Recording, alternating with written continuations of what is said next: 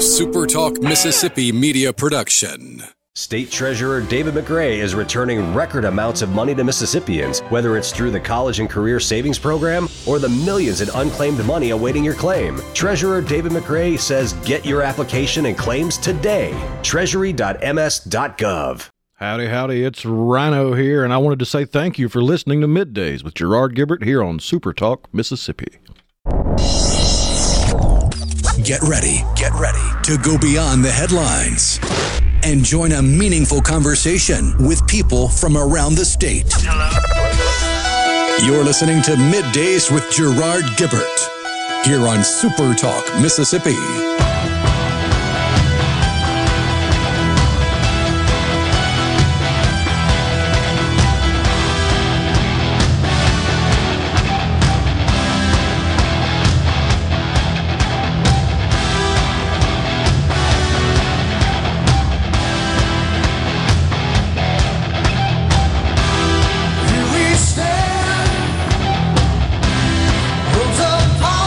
Welcome to MidDays, SuperTalk Mississippi. I'm your host, Gerard Gibert, along with Rhino in the Element Well Studios, guiding you through the middle of your day with facts, fodder, and fine music on this Hump Day. We are here, and it's a little windy out there, isn't it? Which, I mean, by the time it gets up into the 80s this afternoon, probably not going to mind having a stiff breeze. What month is this?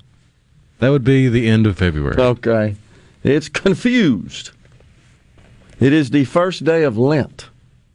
It is after ending Mardi Gras last night, the Fat Tuesday celebration. Can we say that still? Fat Tuesday?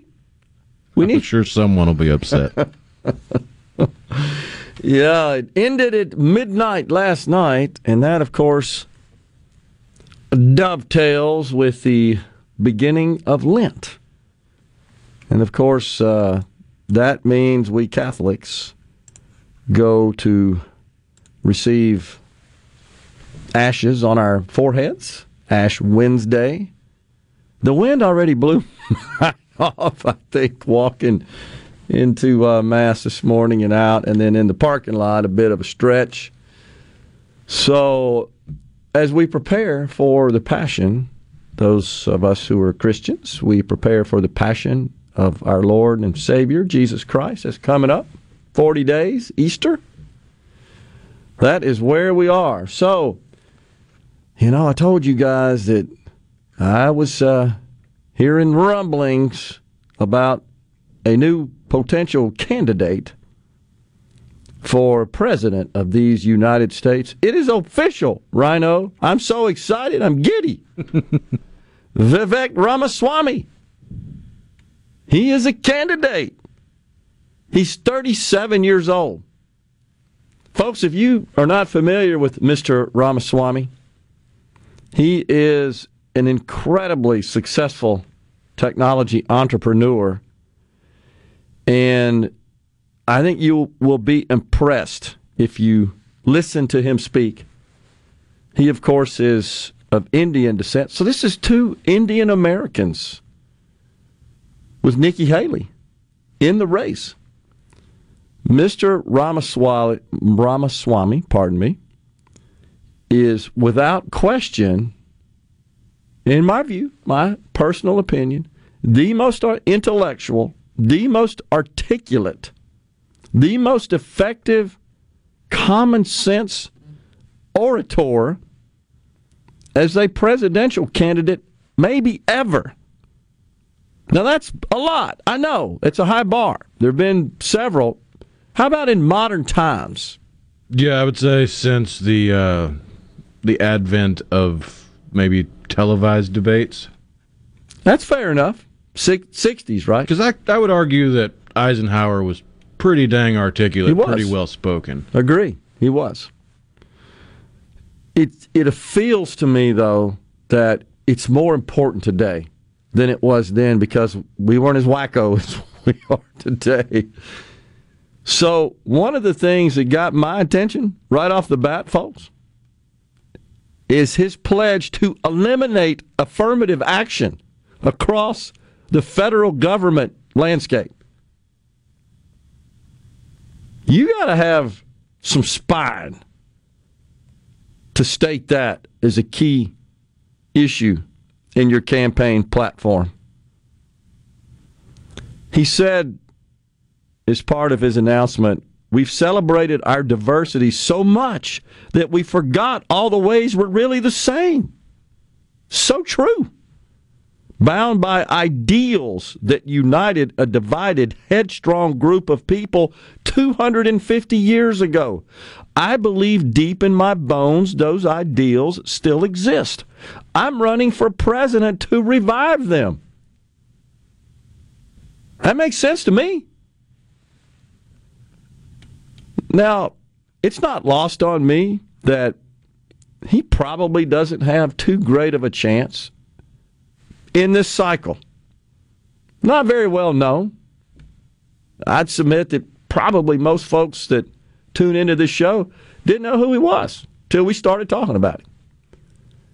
And what caught my attention, I guess it was over a year ago, Mr. Ramaswamy, is when he started exposing all of this ridiculous DEI stuff in corporate America that we discussed.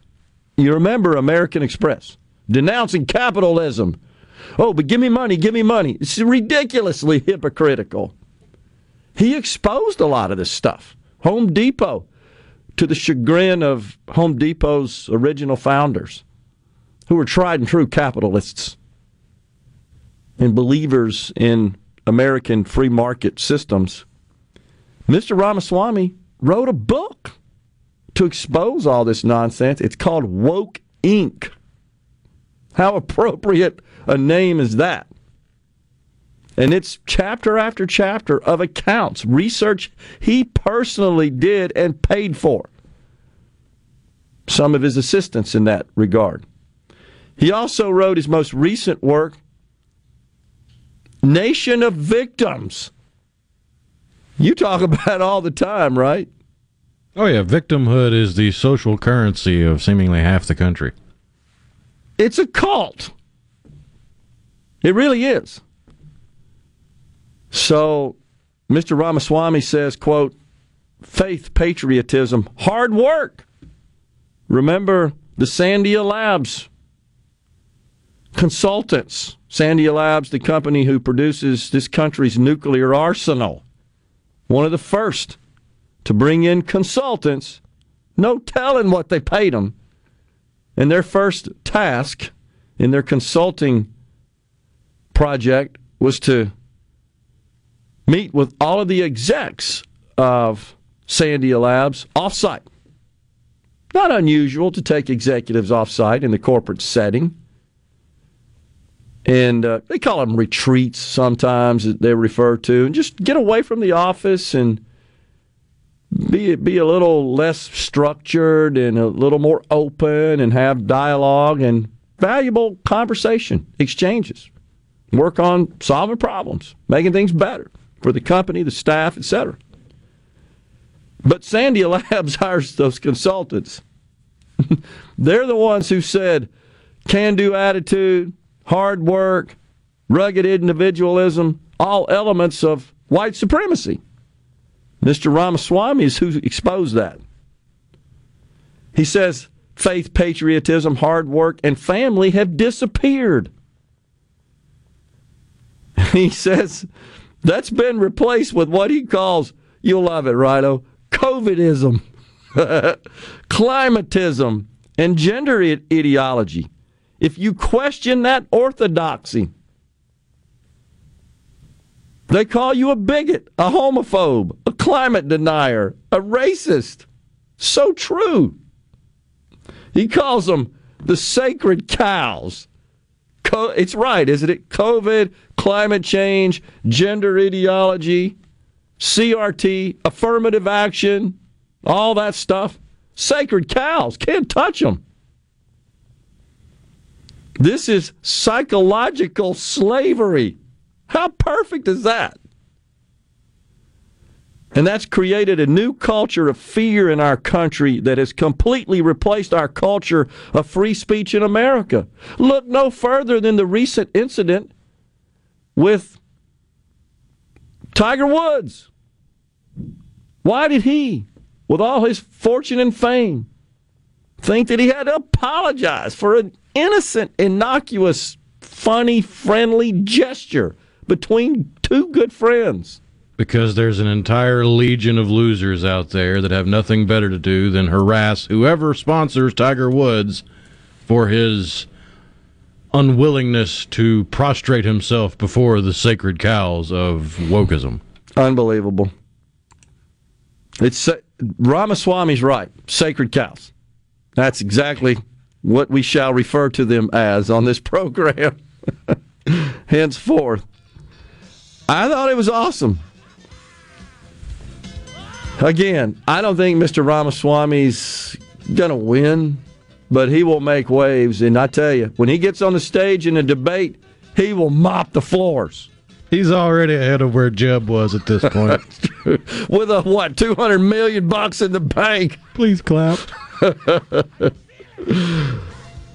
Oh, gosh, we got to take a break right here. You can tell I'm excited about because he's going to call attention to this stuff more than anything. That's the biggest thing. Might not win, but in a future cycle, yeah, I think he's got a chance. Jermicha Fomby, FBI Special Agent in Charge, is going to be on the program next discussing the FBI Citizens Academy. At 12:05, we're going to continue our discussion with Representative Trey Lamar from last week. Stay with us. We're coming right back.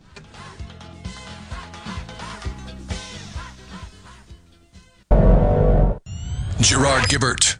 He keeps his classified documents right where they belong.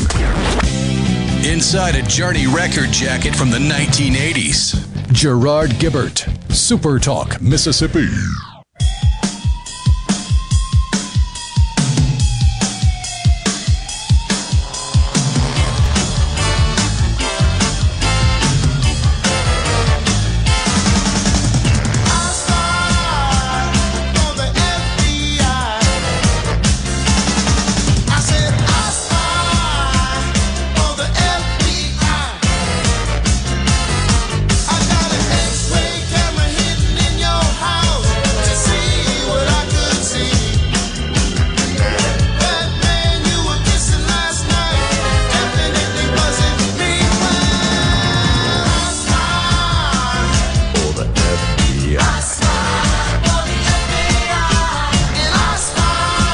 I see what you did there, Rhino. We are back in the Element Wealth studios. Our guest is Jermicha Fomby. Did I say that right? That's correct. FBI Special Agent in Charge, here to talk to us today about the FBI Citizens Academy classes occurring in Jackson and in Gulfport. Welcome to the show, Mr. Fomby. Tell us about the Citizens Academy. What is that exactly? All right, sir. First, thanks a lot for having me here. The Citizens Academy is somewhat as it sounds. It is an opportunity for citizens to learn about the FBI. It is focused on an extension of our community outreach program as a collective, and that focus goes into really opening the doors, pulling the curtain back, and educating the public. Usually through the means of identified leaders, whether they're religious, social, civic, or business leaders in the community, about what the FBI does and how we do our business. And what that does is really bridges the gap in closing the gap in the lack of understanding about what we do, and also helps to restore the trust in some situations, maintain the trust in other situations, and initiate it in some situations to. For what we do as a customer service provider to the citizens of the nation, and for me specifically here in the state of Mississippi. Is this a new program? It is not, but I'm been here in Mississippi just a little bit over a year, but since I've been here, this has been a big focus of mine, and so it's far more publicized now, and that's necessary because we need citizens to be interested in it, to understand what it is. And just use this also as another avenue for other expansions and extensions that we're doing out. So I talked about the Citizens Academy here, and this is a focus on, again, leaders, adult leaders in the community, but we're also looking to do those same things with our youth.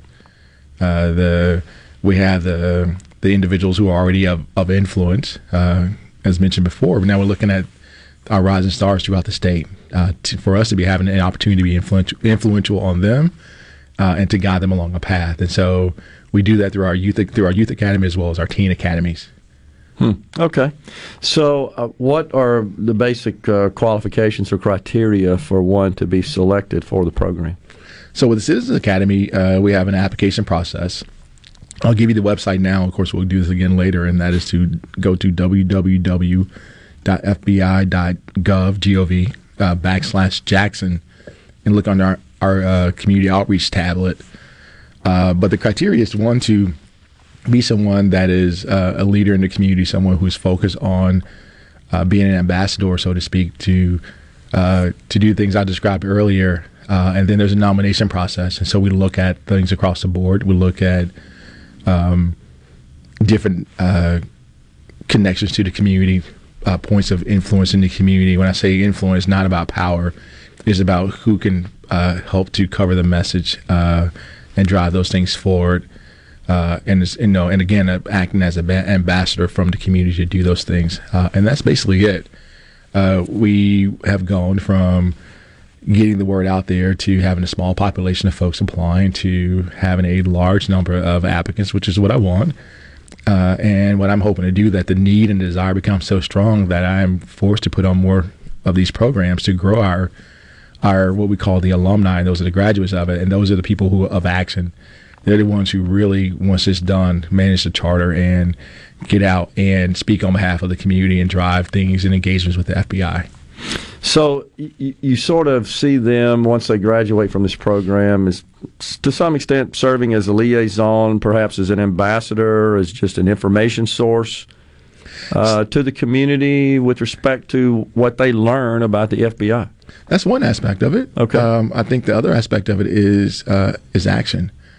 And the alumni chapter, what they have the ability to do is to drive first the communication of what the community needs or wants with the FBI, and then we can put events on or have engagements. One of those things could be something very similar to what you have in the fall here in the state of Mississippi, and that is National Night Out, where law enforcement agencies, not just FBI, but other agencies come out, and we do engagements with the community to talk about things, to listen, and to also to be engaged. That doesn't have to be the only option that we have. So the alumni is an opportunity for us to do that. So citizens to request that need regarding the customer service that we provide, to have engagements, to do things that are not just about going out and doing arrests, right? Not just going out about investigations and so forth, but what else are we doing as extensions of service to the community? Because that's what it's about. It is strictly about service and access. I think accessibility, and engagement are very important parts of what we do as FBI, as an organization, and especially meeting those needs of the community by doing so. How long does the program last? So we're going to have 2 programs that we have scheduled so far. Okay. They're different here in the city, or the metro area of Jackson, which will be at our field office, and then we have one that's going to be in Gulfport. So the one in Jackson is a full-fledged program that is going to be one night a week for 6 weeks, and then our program is going to be condensed in Gulfport, and that's going to be for 2.5 days. Okay. And then we're going to look to do the same thing throughout other areas of the state. So, and this is another thing that is really important for me, is that we're not just looking at doing things that are easy here in the central part of the state, which is where most of the government programs live and a lot of bigger companies are. Mm-hmm. We have people that need our support and need access to us, and we also need to have their ear, and they have our ear to be able to understand how do we do our job better, and also understand what we don't know. And a lot of those things are lost because of lack of trust, and the lack of trust comes from lack of engagement. And so in the areas that we'll go will be, Golden Triangle down into the southwestern corner of the state. We're going to go into the Delta area as well as the northern part of the state, which is basically just an extension of Memphis. But all those areas have different demographics, they have different needs, have different functions, and so we're going to try to meet those all and meet them there. Gotcha. What's the deadline? How does one apply? What's the deadline for that, if there is one? So this is very important to us. So we've extended the deadline, even though we have, I will say enough applicants to do a class. Okay. Really wanted to really understand and publicize it a little bit more to ensure folks know about it. And so we've extended it to next Monday, which is February 27th. It'll be close of business that day. And again, going to that website of www.fbi.gov/Jackson and going to our community outreach tab, and they can apply. Okay. And so it is that simple. Put it on, and then we'll be in touch. Okay. Is this something that maybe a third party might nominate an individual to participate? That's a good option. So we do that. A lot of our FBI employees will be engaged with individuals they know from the community. Okay. Which is important, sure, because that shows that we're in touch with the community and we have contacts, and they can make nominations as well. But in that same process, we still have them go on to the website and do the official nomination. Okay. So, and you told me already 6 weeks, so a day a week for 6 weeks.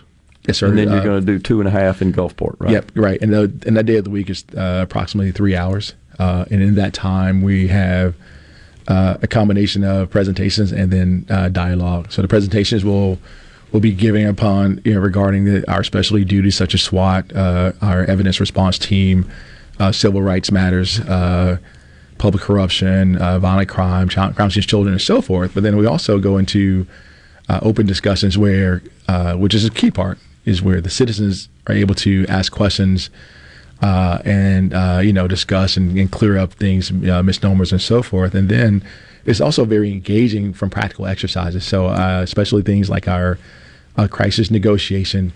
The participants will go through those scenarios and really see what it's like to have to engage and have a conversation with someone in a crisis-style situation, recognize those challenges. So we're excited about that. Yeah. I just received a text from a good friend, says that participated in the academy, learned a lot in all caps, and had a great time. All right, so great. I'm going to pass that on.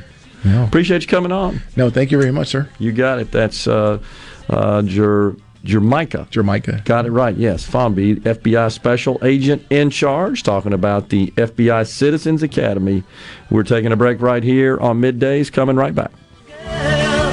She's so glad she's telling all the world that her baby buys the things you know.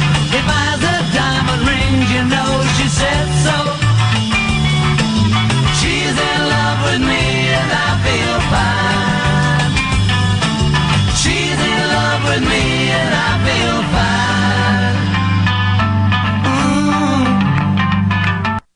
Middays with Gerard Gibert Welcome to our shop. on Super Talk, Mississippi.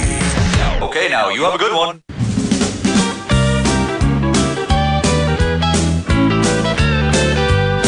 The Diablo Motors had a hell of a sale downtown yesterday. Word got around, no money down, take years and years to pay. When I got there, the lot was bare, but the salesman said, hold on. For a little cash, I got a two-tone ash out behind my What the heck is that? If the devil danced in empty pockets, he'd have a ball in mine. With a 9-foot grand, a 10-piece band, and a 12-girl. Oh, man. I'd raise some loot in a 3-piece suit, give him one dance. There you go. If the devil danced in empty pockets, he'd have a ball in mine. So, nearly 30% of work in this country remains at home. This is ridiculous. Get your butt back to the office. Yes, I feel strongly about that. So do CEOs across the American corporate landscape. So they're trying to come up with something to make it work. It's a little difficult when, honestly, given the labor market, employees have the upper hand. It's the way the markets work. When you got to have a job and you're struggling to get gainful employment, you pretty much do what they tell you. On the other hand, when employers are seeking workers and the well is kind of dry, then they have to negotiate and give you what you want. It's amazing how that dynamic has worked pretty well for a long time, though there are some in this country that want to change that, working ferociously to do so. I don't know about this remote work stuff. So many companies have settled for 3 days in the office and 2 at home, hybrid workers. I just love the sob story you hear from the left about, well, some of these people, when they started working from home, they moved away from where they would normally be able to commute. Geez. Like that's some sizable portion of the population that was moving across the country during COVID. I can't say the word I want to say about what we have evolved into. It would get us literally canceled. Cited at a minimum, right? Grow freaking up. Does Vivek Ramaswamy have it right with the book Nation of Victims? Is this not a stark example of that? I believe the safest word we could use is also the name for the Popeye character that loves hamburgers. Wimpy. I'd gladly pay you Tuesday for a hamburger today. That's so true. It is crazy. In the meantime, over there in the UK, they have been experimenting, here too, some companies, but in particular in the UK, 60 companies and nearly 3,000 employees in the UK participated in a 4-day work study. Work 4 days. And now they're saying, we're not ready to go back for 5 days. And of course, many companies say they're seeing higher revenue, lower staff turnover. 90% now maintain they would keep the so-called experiment going. Several even plan to make this change permanent. Bloomberg reports that 1 in 6 workers who participated in the study say no amount of money would persuade them to go back to a 5-day work week. I'm telling you, it's that incumbency thing. It's that incumbency thing. That's what this is. So are we going to see this trend take hold here in this country? We already have a smattering of it. Are we going to see more? What do you think about that? I mean, I don't think I would enjoy that. We've gotten to the point where so many people just don't like work.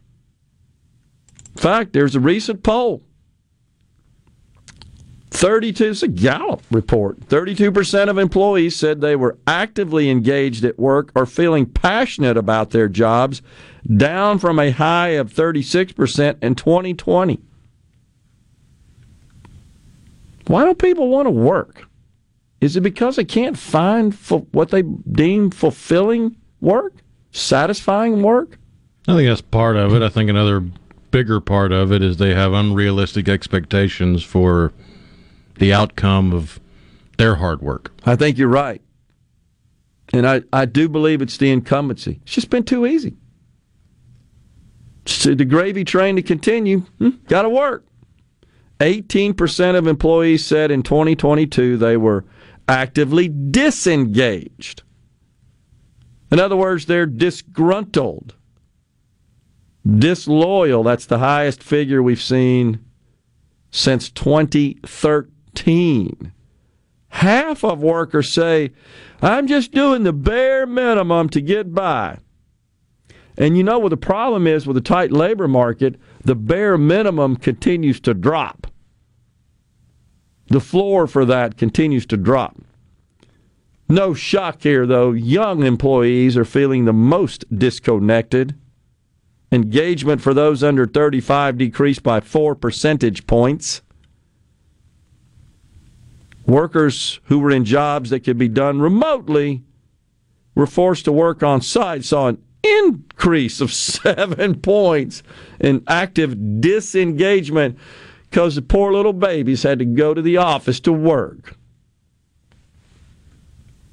I do believe that this is to a great extent driven by this push for equity and this continuous narrative being foisted on, especially our young folks, that you're just a victim of everything.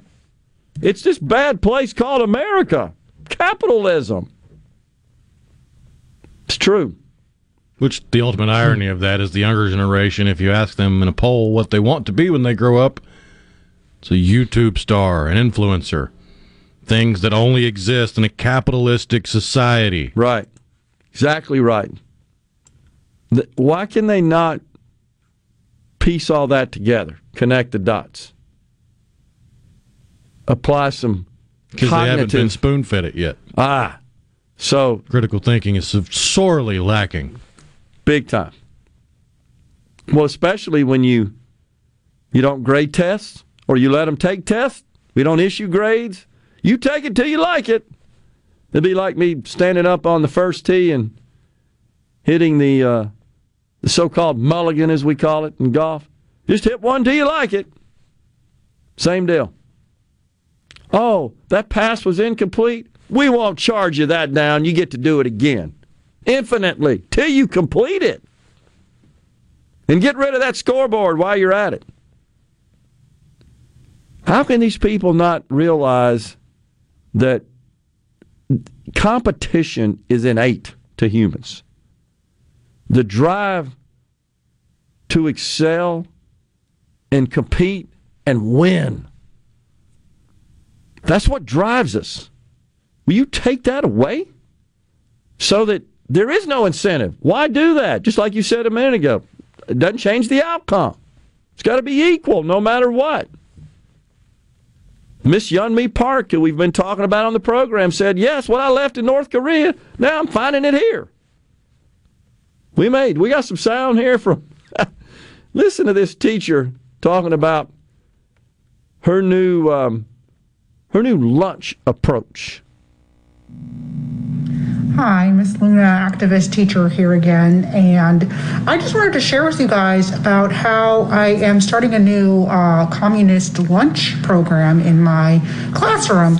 So what I've been noticing is that my white privileged kids, they have much better lunches than my BIPOC students, so I wanted to make sure everything was more equitable in my class, so we started having a communist style lunch. So what I do is I ask all of the kids to put their lunches all together, every item of their lunch inside of a basket, and then at lunchtime I distribute it all equally to them so that they can all have more equitable lunches.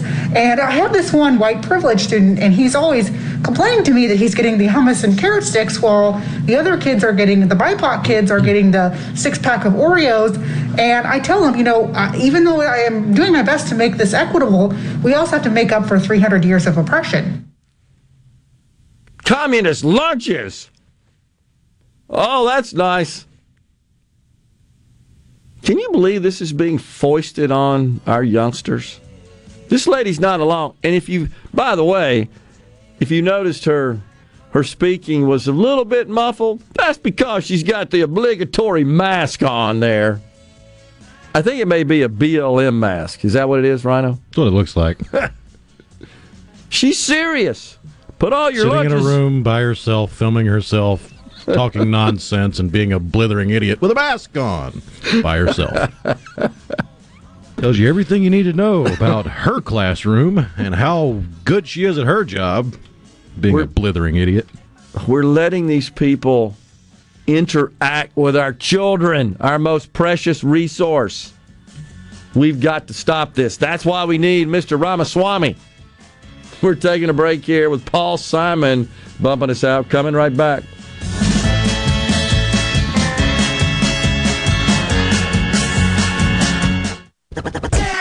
Properly set all controls before recording. All systems go. The talk that keeps Mississippi talking. Middays with Gerard Gibert on Super Talk Mississippi.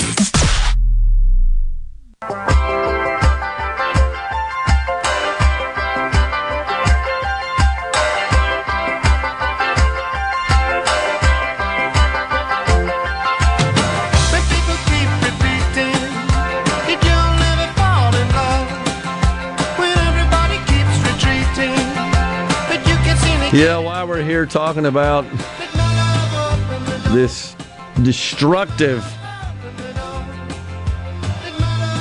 equity movement, the race lady over there at MSNBC, Joy Reid, Morning Joy, she's slamming DeSantis' war against woke ideology. Are we surprised by that whatsoever? Negative. We are not. Well, we've got a naysayer on the ceasefire text line that believes we just make up the word woke. Really? Jeff in Forest County, this made-up word, quote-unquote, woke, is just an excuse by the far right for bad manners. It's like Eddie Haskell's taken over. I weep for the future. Your mother should have taught you better. I see. Well, Jeff, we disagree. We didn't make it up here. We've repeated a word that has been since made up in our culture. I think it started out as slang. Oh, yeah, it was in the spoken word prologue of a Leadbelly song in the late 30s. Gotcha. Telling people to stay woke. Gotcha. So, Jeff, do you not believe that there is a significant push in this country and a massive amount of money being spent on gender ideology, diversity, equity, and inclusion efforts across the public and private sector? That there are not enclaves of pro-communist, Marxist professors and instructors in our educational institutions? Do you believe Miss Yeonmi Park, whose story we shared, whose video we shared, do you believe she's just telling a lie, that that's really not happening at Columbia University? Jeff and the other leftists don't like inconvenient truths that don't go with their narrative. Well, that's fine, but then they're missing out on reality. Well, yeah. The entire left is devoid of reality. That's why they think men can menstruate. Exactly. They absolutely, or have babies. Right? So I noticed in looking through the Medicaid.gov website, I had an interest, and this was in preparation for the healthcare panel discussion that I moderated yesterday about postpartum Medicaid. And I wanted to dig in a little bit more into Medicaid's coverage of one of the groups, which is pregnant women whose income is below, I think it's 150% of the federal poverty level, if memory serves correctly. And so I dug through that. I noticed that in accordance with an executive order that Joe Biden signed off on, executed early on in his presidency, that the word people has replaced female or expectant mother or mother. It's pregnant people.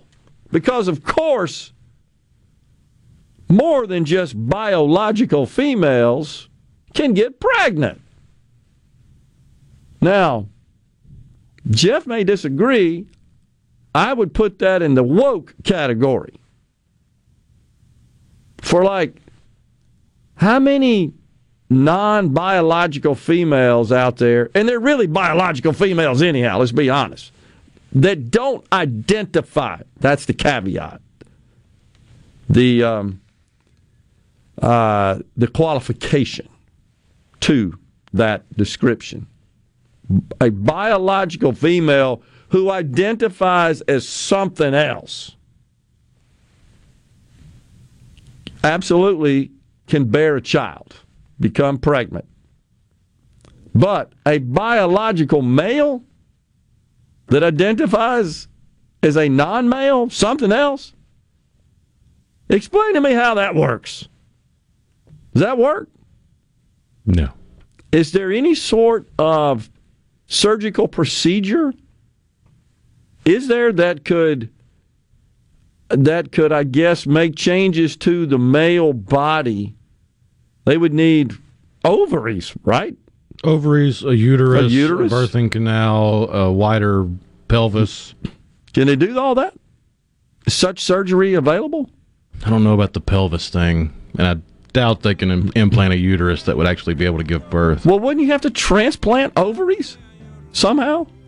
Can you do that? I don't know. Theoretically, I think if you had a viable uterus implanted that then could give birth, they could then use artificial insemination. That's a little different, though. You're being impregnated by artificial insemination, not the natural way where you have ovaries in your body. But that's under the assumption that they could actually implant a viable uterus, which Correct. I don't think has ever been done. The fact that we're even talking about it just tells you how insane this culture is, because this is being talked about. That's why we're discussing it. And it's taken over our culture, and Jeff says it's just not. It's a QAnon theory. We're coming right back. Oh, yes. The notoriously far-right BET put out a documentary on wokeism. Oh, gosh. Stay with us. And now, another hour of the talk that keeps Mississippi talking. Middays with Gerard Gibert. Begin your transition now. Now on Super Talk Mississippi.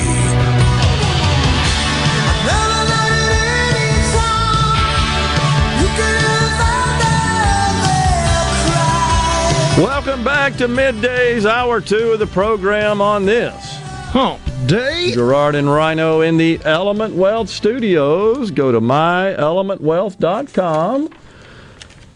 And you need to talk to them because the markets are going crazy. You seen that? 957-6006. That would be the number to call to speak to the Element Wealth folks. Yesterday, a huge sell-off. Investors not happy about the prospect of the Fed continuing its tightening of interest rates, not really getting the information they want to see on the inflation front. And, of course, the market also consuming some rather tepid guidance from major retailers who are reporting this week. Today, who reported today? Was it Target maybe? Somebody, one of the retailers did report this morning. And it was a little better than earlier in the week. NVIDIA, I think, reports after the bell. And with the analysts saying there's a decline in the demand for some big-time data center equipment, the prospects for NVIDIA's results and their guidance aren't looking real rosy. So I think that's weighing in on the market. It's up right now 44 points. But yesterday at the close, it was down 700. Huge sell-off. I did see an analyst this morning predicting a 26% decline in the S&P by the end of the year. That would be a meteoric decline, as they say. I certainly hope that doesn't happen. A lot of folks would be unhappy looking at their 401k plans, investment accounts, etc. But that's a function of this rather turbulent economy. We would have to call it the Biden economy. He's running around the country telling us how great everything is. But Americans' personal experience is different than what the president is telling them. Though that's not a surprise. Most of the time, virtually anything he says is inconsistent with reality. I think that's fair to say. I'm watching the video now you showed me yesterday, Rhino, of Governor DeWine in Ohio and some of the others there. It looks like political officials drinking the water out of a red Solo cup in East Palestine, Ohio, site of the chemical spill. And it's crazy because just a couple of clicks away there, clicks on your feet, I'm looking at video of nearby streams with dead fish in the bottom of them.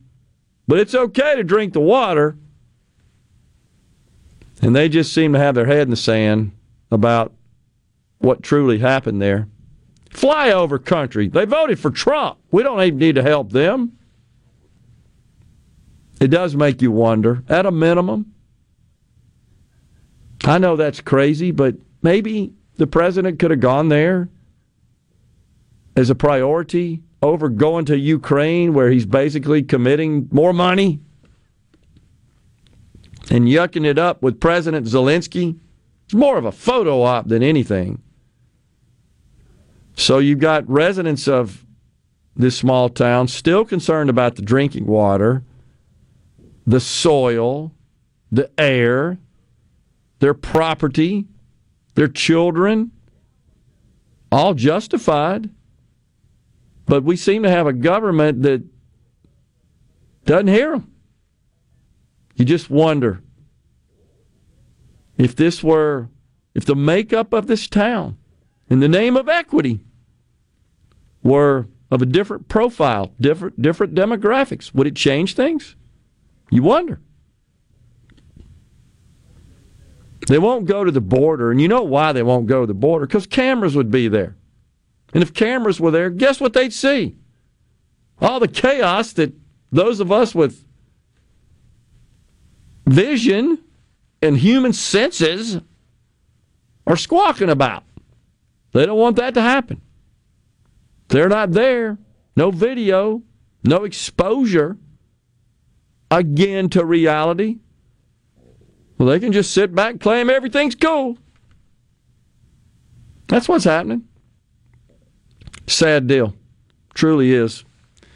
On the C Spire text line, which of course is 601-879-4395, I'll tell you exactly the pinpoint, precise reason no one is enthusiastic or passionate about work.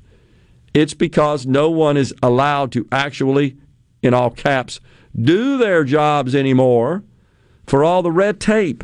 When's the last time you went to a store and had a salesperson, salespeople? We can't say salesman anymore, can we? I'm joking, of course, but it is ridiculous when you think about it. When's the last time you went to a store and had a salesman actually get to sell? Quote, sorry, ma'am, you have to speak to a manager, is what you hear. Red tape, overly stratified management, leaders who have never followed, too many chiefs and no Indians. Oh, I don't think you can say that either. And risk of frivolous lawsuits are the thing that have ruined, in all caps, the American dream of having a job you love. It's not laziness. It's the fact that society allows one bad egg to ruin it for everyone. I do believe there's a lot of truth to that. What's being said there, reported there on the text line. Although I still do believe that government benefits and government, to a great extent, demonizing employers and claiming victimhood for workers. Continuously you hear this messaging. I do think that plays a key role. It's if you can stay home and enjoy a pretty decent lifestyle, not work, and if you're constantly told that you're aggrieved, that you're a victim, that you're in some class of being suppressed and oppressed, and that there's a whole other class that is considered the oppressors. And just like this teacher's video we played, it's so inconsistent with what they tout, what they promote, which is inclusion, yet the first thing they do is break people down into groups. Yeah, it's hard to be equitable when you put your thumb on the scale. Which is what's happening, what she talked about. So what did she call them? The white privileged students versus the BIPOC? Yeah. So it's just dividing people into groups. I thought we were supposed to be including and uniting. How can you do that when you parse the entire lot of society into little categories, little silos like that? Of their design. They're the ones that determine which one you go in. Welcome to the world of the left's circular logic.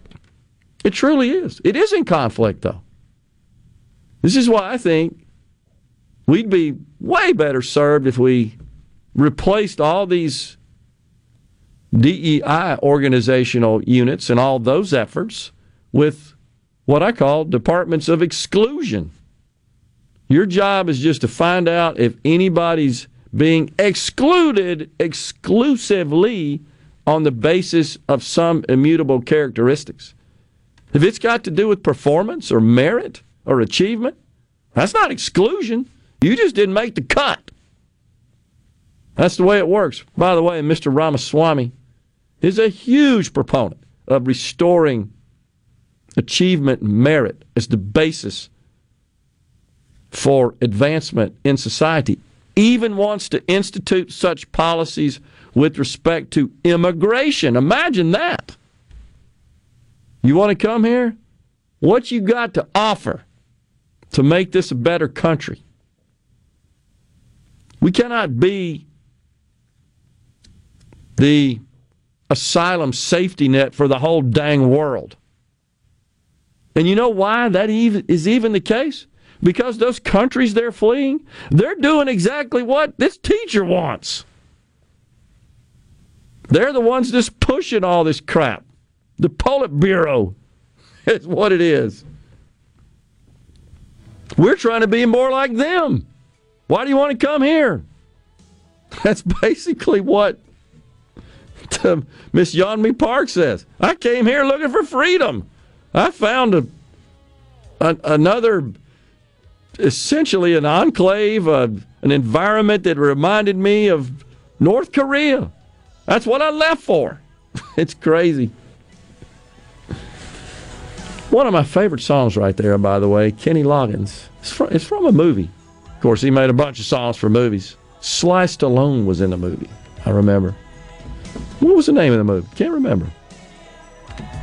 You see it? Meet Me Halfway. We're coming right Over back. the top. That's it, yeah. Coming right back in the Element Well Studios.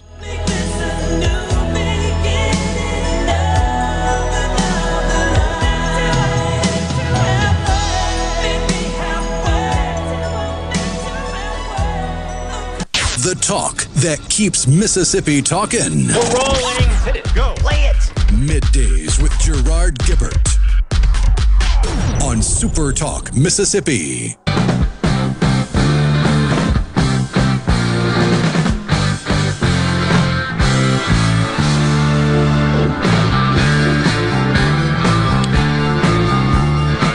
Here we are back in the Element Well Studios, Super Talk Mississippi.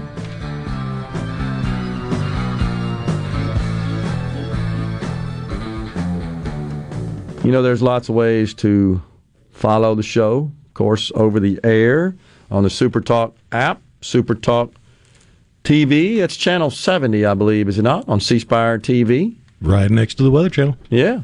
I talk to a lot of people that actually tune in to us on video, onto the show. Watch it live on C Spire TV. Of course, the app works great. On the website, of course. We're also, you can find us on TuneIn, for example, in some of the streaming services. So we're all over the place, man. We got it going on. Ace Hardware, the only store that will help you and I pay more to shop there, says Jay and Brandon. You know, I honestly find, for the most part, when I'm shopping in various stores, be they local or national, I find the service around here to be pretty good. I know it's each individual would have their own set of experiences there, but overall seems to be pretty decent. I definitely agree that we've got this oversensitive culture, over litigious culture, micromanaged organizations. I agree with that, and a lot of the micromanagement comes from the excess litigation, frivolous excess litigation. And you're afraid to pick your nose. Seriously. You may call somebody by the wrong pronoun. Can't have that. That's how crazy stuff's gotten. Rich in Biloxi says, please don't play that teacher's video. I don't need my blood pressure medicine to be overworked. It is maddening, isn't it, Rich? What's maddening is that she's not like this unique outlier. That's what's really maddening about it. This is more pervasive than I think we typically would believe. It's like we've gone backwards to a great extent, and it's disturbing. It's especially disturbing as we're teaching this to our children. It's almost as if somehow we're atoning for teaching the virtues of hard work, sacrifice, delayed gratification, can-do attitude, punctuality, maximum effort, learning from mistakes to get better, continuous improvement. No, but that makes life a little more difficult, and you can't have that. Everything's got to be easy and equitable. Yeah, and if that were the case, again, this incumbency, I think, is at play. If that were the case historically, we'd still be living in caves, rubbing sticks together. That's not hyperbole whatsoever. Federal Judge Jordan did a CLE. Oh, that's probably continuous education, I assume there, Mike from Madison, the other day, and he discussed how the number of lawsuits in federal courts are notably down in the past couple of years. I doubt frivolous lawsuits are the problem. Well, that's interesting, Mike. But I wonder, Mike, if that's because of the rash of those we had for so long that have prompted all these changes in corporate America that our other listener was discussing that's caused the customer service to decline for fear that you might do something that would result in a frivolous lawsuit. The coffee was hot. It burned my tongue. Remember that one? Some nut drove through the McDonald's years ago, sued McDonald's, and got money, as I recall, received compensation. Yeah, that's often used as an example for frivolous lawsuits, but in that situation, the lady that burned herself on the coffee was simply asking for payment of medical bills. I think the better example of a frivolous lawsuit is the burglar who broke into a home while a family was on vacation via a skylight and then found themselves locked in the family's garage for the week they were gone on vacation and had to survive on dog food and hot Diet Coke. The burglar then sued and won for false imprisonment against the family who was out on vacation. Oh, my gosh. There you go. Well, so I'll take your word for it there, Mike, if a judge is telling you that. But I'm a little surprised that it's down, but I do believe that to a great extent it's because we've likely implemented all these safeguards that have got us all locked down to the point you can't do anything, that the stuff you really need to be doing, for fear that it might drive a frivolous lawsuit. Maybe that's why it's down. Goal achieved. You've made us all miserable as a result of a few people who want to exploit and game the system, because they will. I think that's absolutely the case. Deborah on the C Spire text line sent in an article of something I showed you yesterday after the show. Yeah. Where an Ohio pizza shop is catching all kinds of attention because they put up a big sign, a big red and white banner sign out front that says, "Now hiring non-stupid people." That's awesome, isn't it? Apparently they had several new hires that just decided, you know what, even though you hired me, I'm not showing up. So Kenny in Greenwood sent us a rather lengthy text here. I've read it a little bit. I've kind of scanned it. It's pretty long. Might have to catch it at the break. What's the gist of that, Rhino? You read it too? Seems to be it looks some like frustration they there. sent it also last night, and Gallo chimed into him to say they might want to listen at 7:05, and it says they missed at 7:05. Is there another way to listen? Okay. Yeah, you can go to supertalk.fm and check out the on-demand section. Click on Gallo, and you'll be able to hear his 7:05 segment, and that might help you. I got you. Okay, so I think that let's see, Kenny is looking for some way to express his opinions on some things, to weigh in. And it seems like it's rooted in this movement in society where white people are blamed for everything. Is that what you see as well? I don't want to misrepresent Kenny here. It bothers me too, Kenny, and it's because it seems to work politically. I think that's the bottom line, is that as long as that garbage works, then opportunistic politicians, they're going to seize upon it. They're going to leverage it for personal political gain. That's, I think, a fundamental flaw in our system, that some of this stuff works, and the grievance industry is alive and well. There's no doubt about it. And it seems like that we have evolved in our culture and our society away from the traditional idea of personal responsibilities. What we just read it from Mr. Ramaswamy. He says we got to go back to that. And you're not responsible for anything. Something or someone else or some environment is responsible for your fate in life, not you.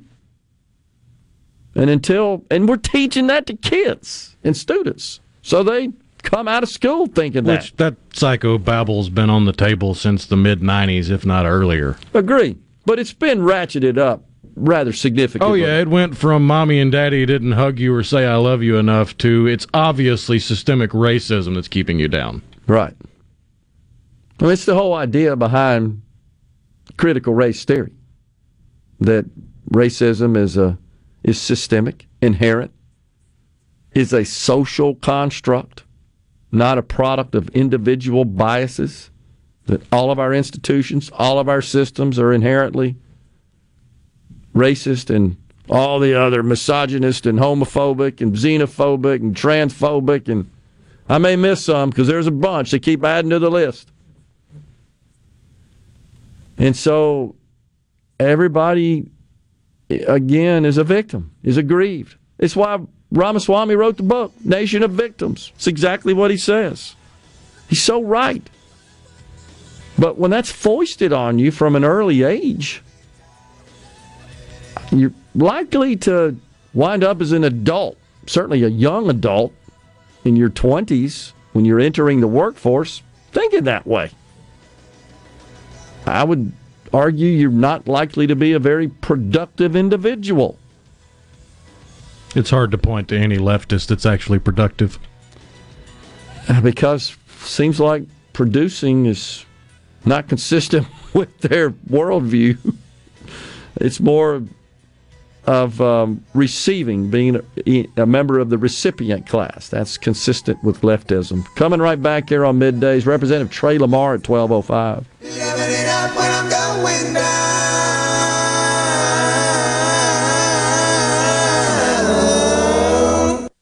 Okay, is everybody ready? I'm ready. Ready here. Middays with Gerard Gibert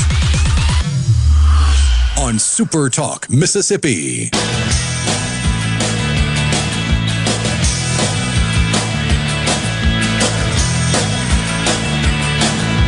Come from the cities and they come from the smaller towns. Beat up cars with guitars and drummers go crack, boom, bam. R-O-C-K in the USA. John Mellencamp. R-O-C-K in the USA. R-O-C-K in the USA. Yeah, yeah. Back with you in the Element Wealth Studios, Super Talk, Mississippi. It's Middays. We've got Representative Trey Lamar joining us on the program at 12:05. Going to get an update on the status of eliminating the income tax in Mississippi. It is, you've probably heard on our news feed there during the break. Looks like it ain't going to make it this year. I may have misunderstood. I thought that what Kelly said in her soundbite there, her news update, that presently the income tax is scheduled to be eliminated over 12 to 14 years. That's not the case. That's the proposal. But right now we have elimination of the 4% bracket went into effect this year, and then reducing the 5% bracket down to 4 over the next 3 years. I think that's all we got last year. So I may have misunderstood, though. We've got Representative Trey Lamar coming on to unravel all the details there about where we stand. And we'll also talk to him about another tax matter. Of course, he chairs the Ways and Means Committee, so this is something that he oversees, this sort of legislation. One is it's been a flaw in our tax code for some time here in Mississippi, where immediate expensing of capital equipment, capital investments available at the federal level has not been available at the state level. Thus, that's what's called a reconciling item between a taxpayer's federal return and state return. So for a sub-S corporation, which of course would be a company that has an ownership which pays taxes, receives the income from the corporation through various reporting mechanisms, and then pays taxes as an individual. The corporation itself of an S corporation does not remit income taxes, federal or state level. It's what's called a pass-through entity. It flows through to the owners based on their ownership percentage, their equity position in the company, and then they pay taxes individually. Contrast that to a C corporation, a traditional C corporation. All the public companies, large corporations, and they're going to be C Corps mainly because they've got diverse ownership, stockholders, and they operate across multiple states. So they would be structured legally as a C corporation. They would, in fact, pay corporate income taxes. Different. The income doesn't flow to the individual owners, shareholders, who would then pay taxes on the income of the company. No, the company does that in accordance with corporate tax rates. So this legislation that I was there yesterday at the Capitol when it passed in the House fixes this reconciliation on immediate expensing of capital equipment that would matter to S corporations, small, mid-sized businesses located in the state of Mississippi. So that's good. And we'll talk to Representative Lamar about that. There's a big old storm coming through the Midwest and the Northeast later on this week. It's going to stay north of us. We're going to be comfortably warm here, right, in the 80s. But wow, there's a major winter storm that threatens to produce an historic snowfall in the Midwest as the cold front sweeps across the country on the jet stream there, and I think that's what's going on. You got the jet stream draped across the center of the country, and that'll be carrying the Arctic air almost on a straight line from west to east, paralleling, if you can imagine, the southern part of the country and staying well above us with the jet stream splitting the air masses. But they're talking about blizzards and record snowfalls. You seeing that? It's incredible. Yeah, anywhere from what they're calling a moderate 2 to 6 inches to, I think the highest amount of snowfall I've seen predicted so far was they were predicting up to 14 inches in some places. Wow. Well, that's a bunch of snow coming through, and yeah, I'm looking at it right now. That low kind of starts out in the Kansas, Nebraska area and just goes straight through the eastern seaboard, sort of split between Philadelphia and New York there. It's going to be something. Great Lakes, that's going to blow it all up there as well. On the C Spire text line, I agree. Kids need hugs and kisses, but you need to throw in a few ass whoopings too, just to keep things equitable and balanced, says Jeff in Carrollton. Yeah, a lot of truth to that. No doubt about it. What does Jerry in Waynesboro says? I can't process all of this. I do, however, predict even if after multiple appeals it makes its way to the Supreme Court, they will fold like a cheap lawn chair. What's he talking about there? Jerry in Waynesboro. Is he discussing the link that he sent us there? Is that what that is? While you're looking at that, each time I hear about equity of outcomes, I keep recalling the short story Harrison Bergeron by Kurt Vonnegut. Just wondering who will be the first handicapper general, says Rich in Biloxi. Yeah, I could see the comparison there. Are y'all still cheering for the market to tank, to stick it to Biden and the Dems? Rhino, have I ever cheered for the market to tank? No.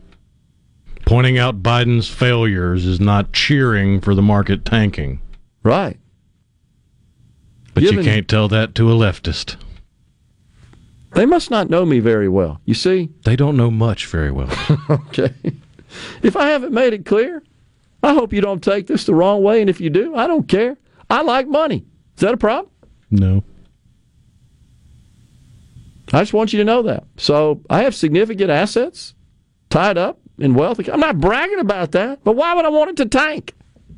You think that I'm more interested in seeing Biden lose than I am building wealth? You don't know me very well. I would argue that's the way the vast majority of people in this country think. We just want him to quit doing crap that causes the market value to fall. This texter's response just shows how willfully ignorant they are. You literally did yesterday. Y'all were giddy on poor stock market reports. Do y'all talk about the days the market does good under Biden? Don't believe so. That's completely false. I was giddy? Tell us you don't actually pay attention or listen without telling us you don't actually pay attention or listen. Giddy? At a 700-point market loss? Are you kidding me? I'm giddy about that? I like to look at my wealth accounts and see the amount of money I lost on a given day. Who does? You know what most people say? I'm just not looking at it. Because they get depressed. Like I said, leftists don't exist in reality. They live in this weird utopia they think they can fabricate out of nothing. And then says, do you talk about the days the market does good under Biden? You see, this is the difference. I don't give a rip who the president is when I'm looking at the market. In fact, if we returned to the constitutionally appropriate functions of government, the president shouldn't make a rip of difference about the market. That's the whole problem. Whole problem is we got a government, a Joe Biden and the Democrats, who have the hubris, the arrogance to believe they are better equipped to manage a $22 trillion economy than the market. I'd like to never have to worry about whoever the hell the president is with respect to my personal wealth or the wealth of Americans. Not about me or the market. Unfortunately, they do, because we got idiots in there that do stupid stuff, and they don't care if it hurts the market, because they are foolish enough to believe that the market only affects rich people. They do not have a clue at how the performance of equities has an effect on every person. They cannot sort that out and connect the dots because they don't understand basic economics. Don't want to. Yeah, we can get fired up about that, because that's just false. Man. Like the vast majority of texts we get from leftist liberals and idiots. The day I celebrate a 700-point decline in the Dow, Rhino, I want you to come over here, pick me up, put me in the car, and take me to the mental institution. I'm sick. I don't care who the president is. It's hilarious how y'all don't think you're biased at all. It's an opinion show. If you don't like it, there's two knobs on your radio. Turn either one of them to the left. You won't have to worry about it anymore, because we know you love the left. So just turn them both to the left. But you're not, right? You're not biased one iota. No, not at all. We're coming right back. Stay with us.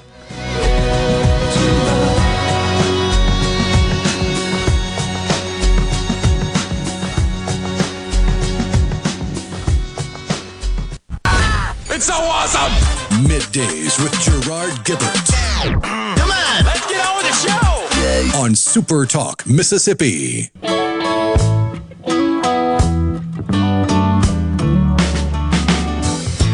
Johnny was a schoolboy when he heard his first Beatles song. Love me do, I think it was, and from there it didn't take him long. Got himself a guitar, used to play every night. Now he's in a rock and roll outfit and everything's alright. Don't you know?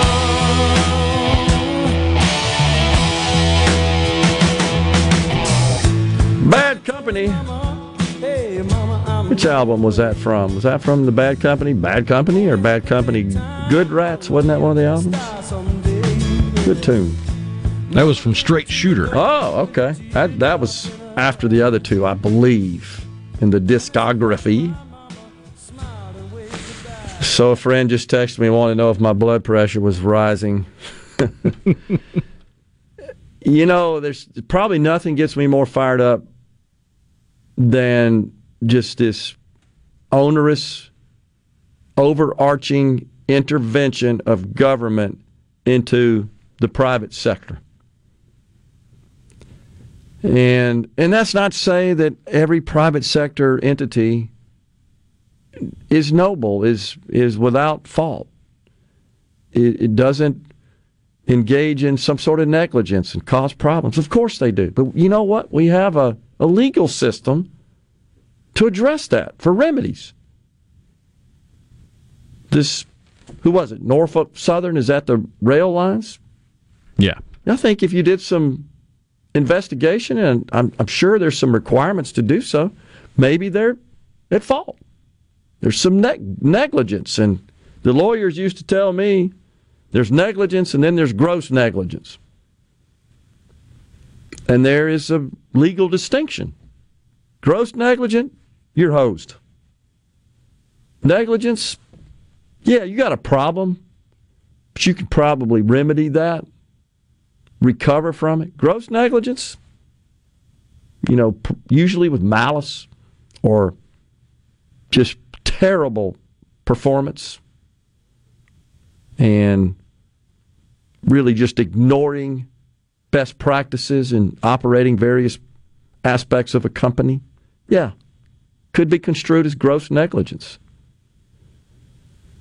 You know, in my industry, what my attorney used to say is, as an example, running a data center like we did with all the gazillions of devices in there. And, you know, if your engineer made a mistake in configuring some device, server, storage, virtualization, operating system, tools, application software, go down the list. And just in their configuration, in their setup, in their management, administration, made a mistake.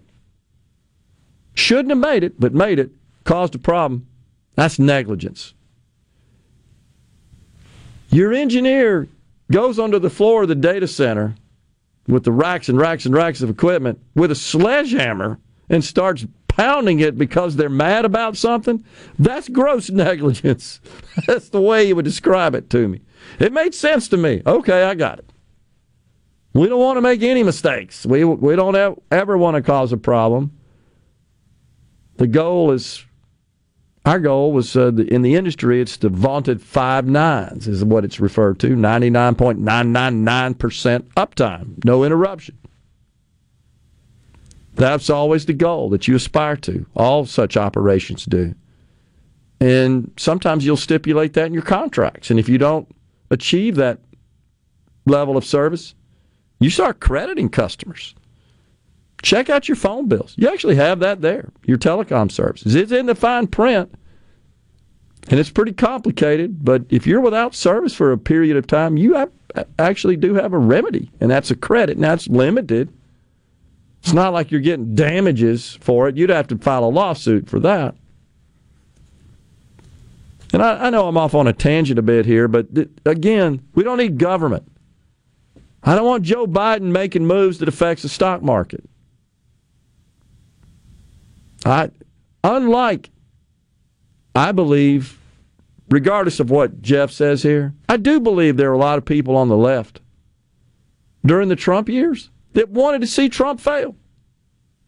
They were absolutely okay if that hurt Americans, if it harmed Americans, if that meant they could get Trump out of office. You think that's the case? Asking your opinion. Oh, yeah. Trump derangement syndrome still runs rampant on the left. And that's not a statement in favor of Donald Trump. I'm just making offering an opinion, an analysis. It sure seemed like that to me, where they would celebrate the bad fortunes of Americans in this country. It's Donald Trump. I disagree with Biden's policies. Make that clear. And I'm happy to dig into the details of those specific policies and what's wrong with them and the ultimate consequences of those policies. Fair game. But yeah, when a president's out there saying, these corporations got to pay more, we got to raise taxes, we got to get rid of this immediate expensing thing, we need a stock buyback tax and that kind of stuff, yeah, that's bad policy and it affects the markets. Stay the hell out of the way. Let the markets do their thing. Buyers and sellers, they're pretty smart, it turns out. Junk fees, for example. Why do we need the government involved in that? Coming right back with Representative Trey Lamar. Stay with us after the news.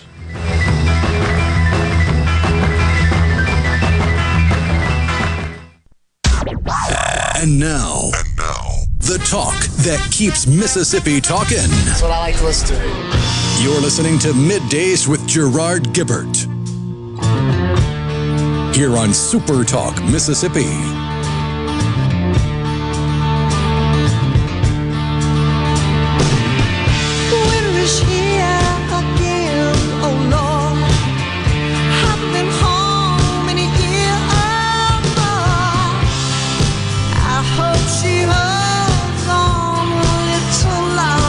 Welcome back, everyone. Rocking into Hour 3 of Middays on Super Talk Mississippi here in the Element Wealth Studios on this Hump Day. Joining us now, Representative Trey Lamar. He serves as the chairman of the House Ways and Means Committee, represents District 8 up in North Mississippi. Good to see you there, Representative Lamar.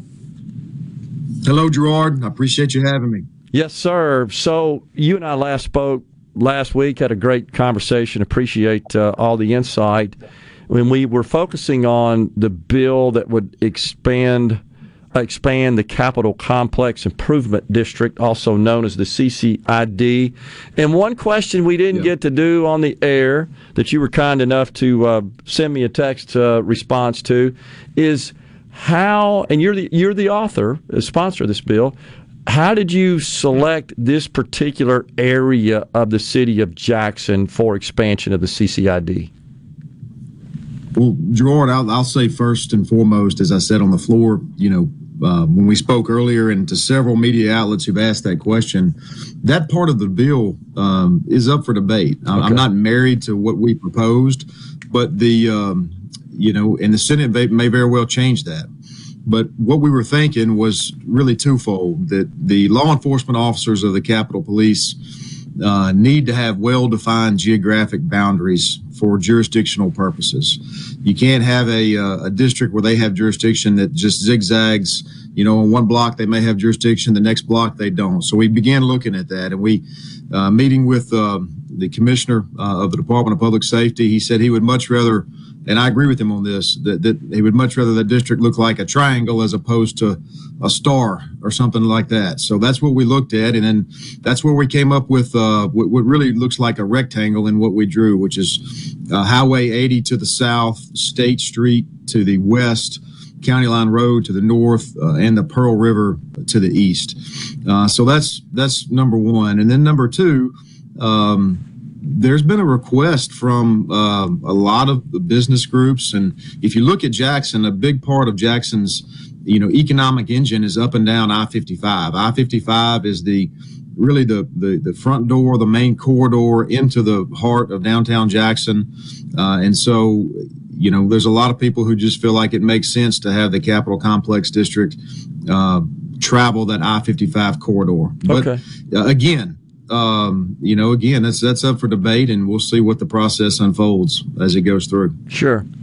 And so the idea, I believe, Representative Lamar, would be that the City of Jackson Police Department would be able to reallocate its police resources to the remaining area of the City of Jackson that would not be part of the Capitol Complex Improvement District, that the CCID would be patrolled by the Capitol Police. Is that correct?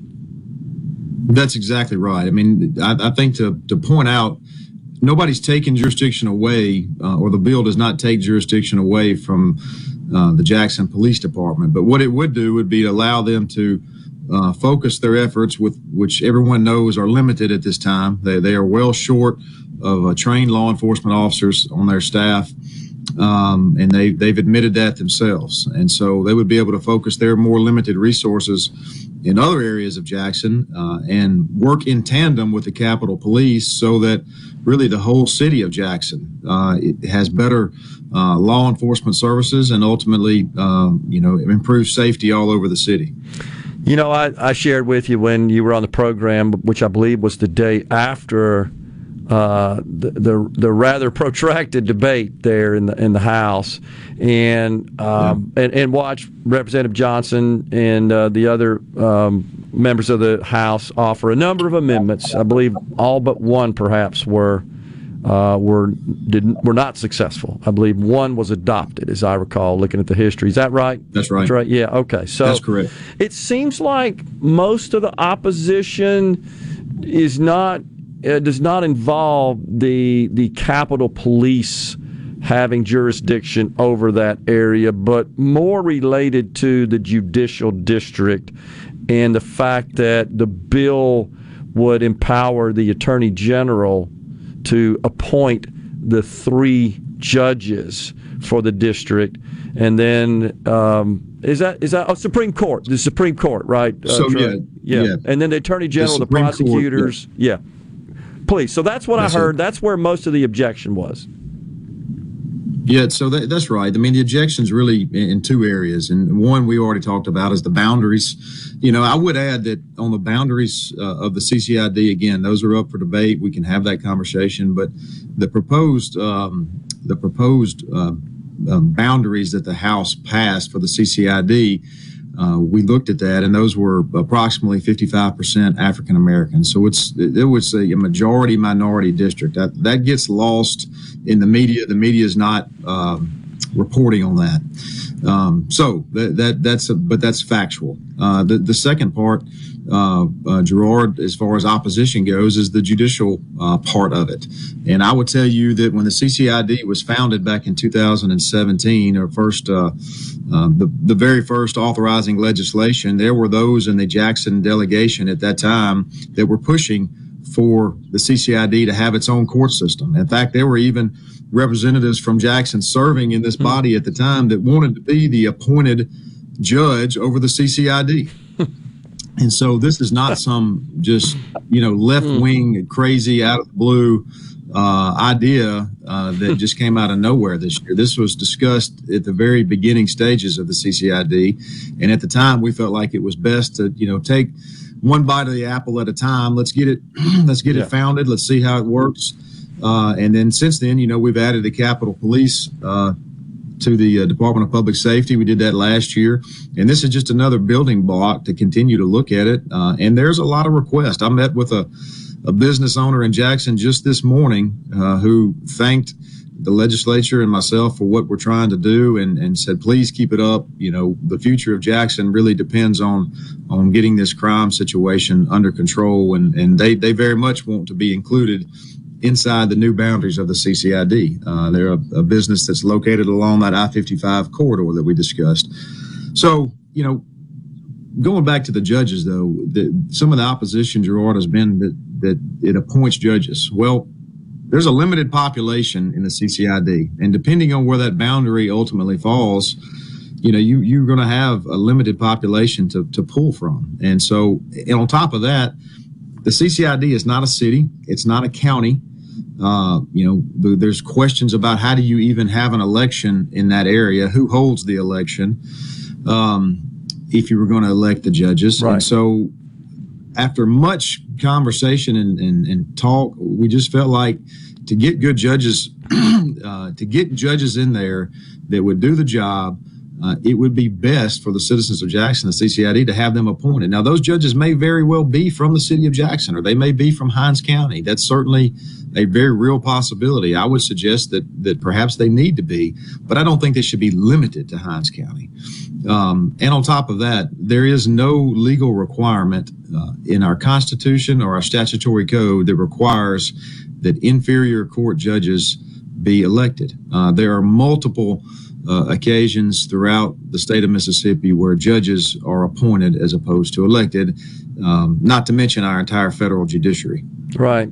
Yeah, and I know there was a lot of pushback on that, feeling like that there was some racial motivation, which is what the narrative the media has been running with, honestly, is that this whole thing is racially motivated. And I believe that your conversation with a business owner about this situation is fairly consistent and pervasive with the entire population. Is we don't really care. We just want the place to be safe, and we want it to be prosperous. Right. And that's our primary concern. And we want bad guys to be locked up when they need to be, or that the full extent of the law is imposed on them so they can get off the streets. That's right. And let's talk about another angle to this as well. I sit as chair of Ways and Means, which is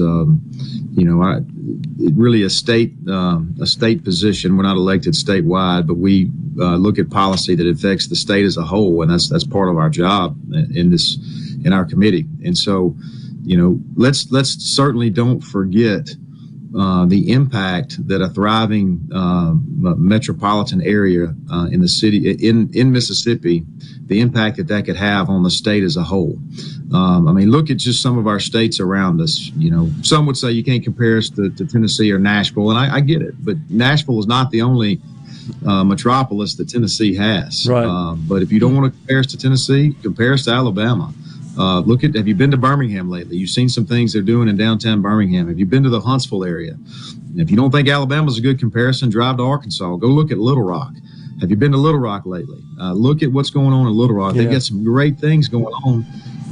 Some really cool things in their downtown. A lot of redevelopment, a lot of millions and millions of dollars being reinvested into those cities, and we don't have that in Jackson. I agree. And if we did have that, Trey, we got a break right here. Can you hang with us? I want to ask you about taxes. All right, we got Representative Trey Lamar on Middays coming right back. Stay with us.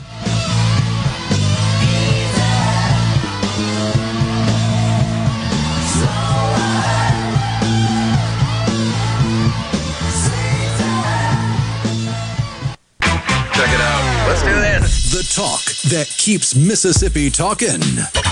Middays with Gerard Gibert. Let's get on with it. On Super Talk Mississippi.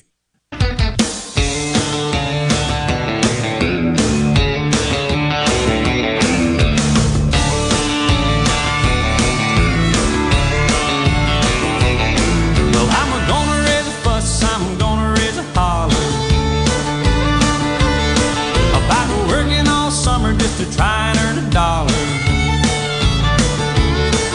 Every time I call my baby to try to get a date, my boss says, no dice, son, you gotta work late. Welcome back, everyone, to Middays. Alan Jackson bumping into this segment here on Middays. We are in hour 3 of the program. Our guest is Representative Trey Lamar, chairs the House Ways and Means Committee. We were just chatting about this bill that Representative Lamar authored that would expand the Capitol Complex Improvement District. So I think all that makes sense, honestly, Trey. And again, witnessing the debate in the House was a little off-putting because I just feel like we got to move away from this narrative, this default narrative that every action is driven by racism. And I think the average person out in the city of Jackson don't care. They don't care, honestly, who's in charge and who's doing what, as long as it's the right thing and as long as their quality of life is improved. Well, I'll flatly deny that this bill has anything to do with racism or had any racial intent whatsoever. That's just absolute false. And I do believe you're right, and I've said it many times over the last few weeks. The people of Jackson, by and large, and not to mention just Jackson, but the people of the state of Mississippi who want to be able to travel and visit their capital city, don't care about any of those issues. They literally want to feel safe when they come here. They want to feel safe in their homes, and when they shop and they go to the store and they're out and about in Jackson. For several years now, they a lot of times have not been able to do that. We've got to change that perception if Jackson's going to grow and prosper. And so, putting more resources into law enforcement and assisting the city of Jackson in that area, and then also assisting the Hinds County judiciary that is severely backed up, is worth having a debate. And that's what we're doing over this bill, and we'll see where it lands in the process. A question that you and I'll add this, Gerard. I just don't think doing nothing is not an option. It's just not. Agree. The judicial appointments, again, would be appointed by the Supreme Court. 4-year term, is that correct? That's the current language in the bill that passed the House. And again, the Supreme Court appoints judges to hear cases all over the state. There's three special appointed judges sitting in Hinds County right now that were appointed by the Mississippi Supreme Court. It's nothing unusual. It happens literally every day across the state. Okay. All right. Well, so right now it's been transmitted to the Senate. I just checked on the status. It's in one of the judicial committees at this point, right? Yeah. That's right. It is in Judiciary A in the Senate. And that's chaired by Senator Bryce. And I met with him yesterday, and look forward to. He's very open to the bill, and I think he's going to give it a fair look. And so I look forward to continuing to work with the Senate to see how we can improve it and make it better. Okay. Is your feeling that the Senate will, in fact, pass the bill? My understanding, based on our meetings, I expect them to make some changes. Let me say that, and I believe there are some changes that could be made to help the bill be a better piece of legislation. That's why we have a process. A bill starts out, and it gets changed throughout the process, and the goal is to have a better piece of legislation if and when that bill is enacted into law. And so, but yes, to answer your question, I do think the Senate will make every effort to pass that bill and continue that discussion. Okay. You serving, of course, as chair of the House Ways and Means Committee. By the way, our mutual friend Jeff Smith said to tell you, hey, I wanted to pass that on. Hello, Mr. Chairman. Yes, sir. So, Trey, taxes. So yesterday I watched you present the bill that has been needed for a long time, which would eliminate this reconciliation required between federal and state taxes as it pertains to immediate expensing of capital equipment, capital investment. And so this bill would eliminate that reconciliation such that the state tax code would be consistent with federal treatment of those transactions. That That's passed. Correct. There were some amendments offered. First of all, thank you, because as a business person that had to deal with that's a royal pain, honestly, that was unnecessary. And that's one of those things where we should be consistent. And as much as we can get away from these reconciling items, as you well know, the easier is it to prepare tax returns and the less money you spend on tax preparation fees, etc. And you just have fewer problems in the disposition of an asset when you have that situation as well. So this was a good thing. Some amendments were offered. I couldn't quite tell what they were looking to do to amend the bill, all of which were defeated, I believe. Can you explain some of those? Yeah.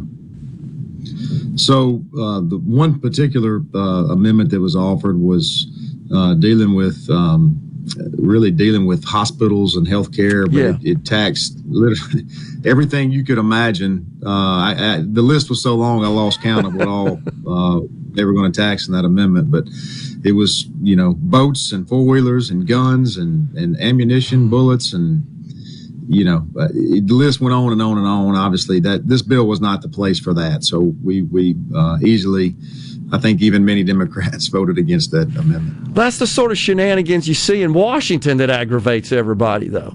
Hey, we got something here that's going to go through. Let's just dump everything we can. And next thing you know, you got a 3,000-page bill. And on the other side, people say, what'd you do that for? And nobody even knew. That's sort of what our process is at the state level is obviously a lot more open and transparent than that because it can be. But that's kind of what that looked like to me. Well, I don't doubt it. I saw you up in the audience yesterday, and I was wondering what you were thinking when some of that was going on because the House got a little off track yesterday. We were reading bills there for a minute, and debate got cut off, and so the process is messy. Yeah. But I will say this: the legislative process is intended to be messy. That's right. It was made that way on purpose. Because before we had that process, you had a king. That's right. Across the pond who could just decide, hey, off with his head, and that's thankfully that's not the government we live under today. Agree. So, and I want to be clear, I'm fine with the process, just as you've said. I certainly understand that, and I think we got the right outcome here. That's the main thing. So we had the process, but we got what I believe was the right outcome, which is it would have been inappropriate at a minimum to include some of those amendments in this bill that has absolutely nothing to do with this bill. And we start getting into trouble if that becomes a regular practice. I think you'd probably agree with that. That's where the messiness needs some checks and balances, and we saw that yesterday. So appreciate that. I certainly agree with that. All right, so I'll say that bill has got the potential to really help businesses and help the economy, to encourage further investment into their businesses. So excited about that piece of legislation. Absolutely, and I've pointed this out many times as well, Representative Lamar. This doesn't eliminate or avoid income taxes. It just simply defers them. That's really what it does. You're just taking all that expense in this year rather than recognizing it over the useful life of an asset. You're not getting rid of any income tax liability. You're just changing the years in which it occurs is what it boils down to. That's correct. All right. Let's talk about total elimination of income taxes. Where are we on that? Well, we did not have a bill this year, Gerard. At least one did not come out yesterday. I'll just tell you that's more of a timing issue. First and foremost, I have to say the Mississippi House of Representatives has, on at least 3 occasions, maybe more, over the last several years, voted to eliminate the income tax in Mississippi. And I don't question anybody's willingness to continue to do that. But there was a few members who had questions about the timing. This is an election year, and so we've got a change in leadership going on in the House after this year. There's just a heightened sensitivity, I think, in the House right now. So you had a few members who would prefer to wait, and that that's their prerogative. There are others that would like to go forward. I'd say the vast majority of the Republican caucus is on board with eliminating the income tax in Mississippi and continuing those efforts. And I think you've got, obviously the Speaker wants to do that. He said that multiple times. And I believe Governor Tate Reeves wants to do that. I've had meetings with him recently, but he's not been shy about that at all either. And so, those two gentlemen will continue to discuss it, and we'll see where it goes from there. But I remain committed to it. I firmly believe that income tax elimination, what I like to call the tax on work, and ending that in Mississippi is the best thing we can do for the future of our state. Appreciate you coming on, Representative Trey Lamar. Thanks a lot. We'll see you down there, Trey. Appreciate it. Thanks, Gerard. You got it. Bye-bye. Coming right back on Middays. Half an hour left. Stay with us. Okay, is everybody ready? I'm ready. Ready here. Middays with Gerard Gibert on Super Talk, Mississippi.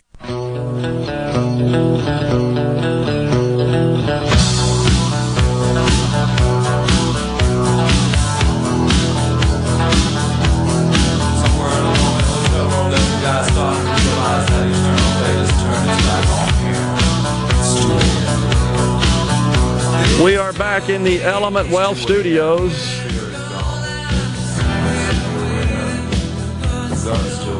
So I learned about the fate of the income tax elimination pursuit yesterday. I was at the Capitol, and it was after the House session had ended.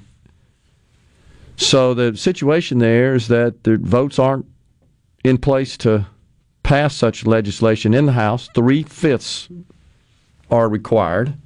3/5 of the members must vote in favor of the measure. That is because it's a House bill. A tax-related bill, And so, according to my calculations, Rhino, and you check me on this, it looks like you'd have to have every Republican, all 74, presently seated in the House to achieve the necessary 3/5.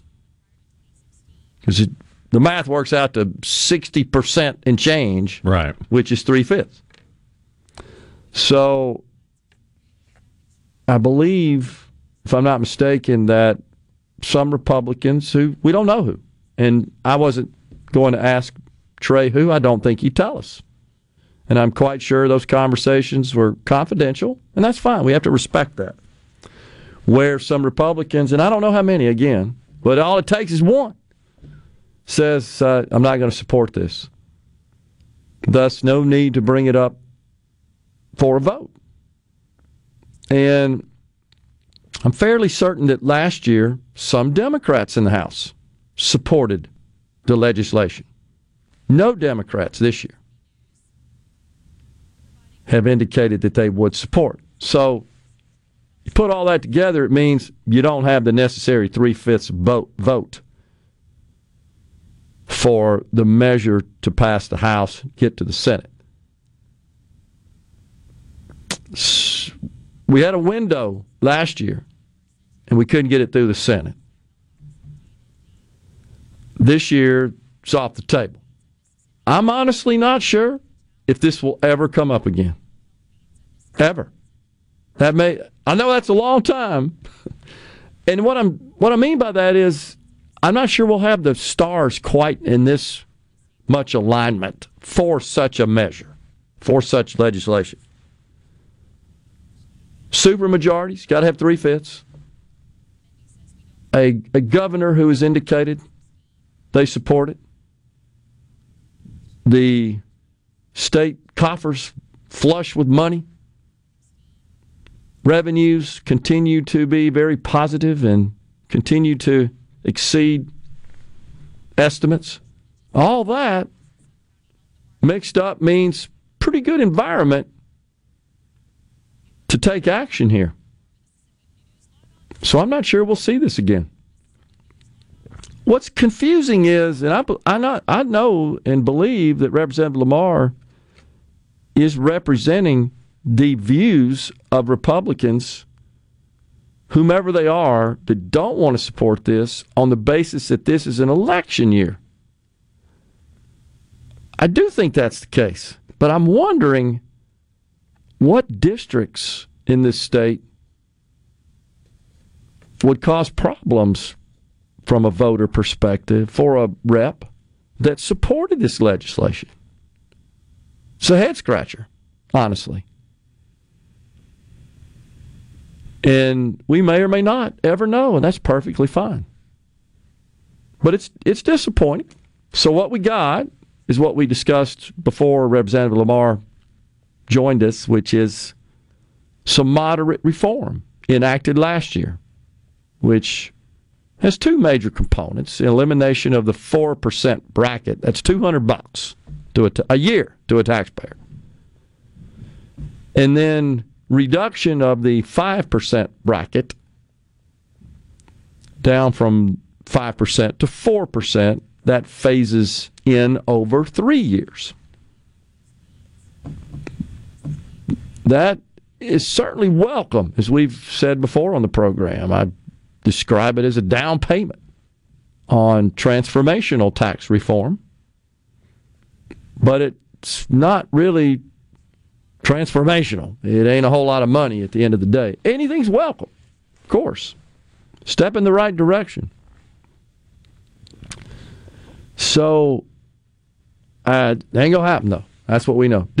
And so this is amazing, Rhino, when you think about it, is, we interviewed, right when the session started, the Speaker of the House, Speaker Pro Tem Jason White, Chair of House Ways Committee Trey Lamar. All three said, top priority, number one, of all the gazillions of bills, if you think about it, top priority.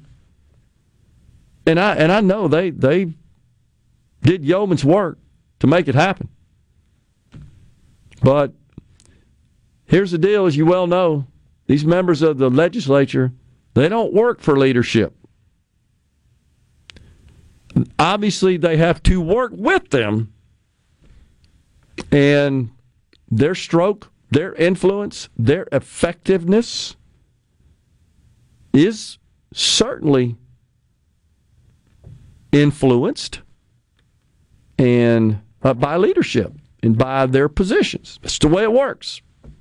You don't like that? Get your colleagues to make you a leader.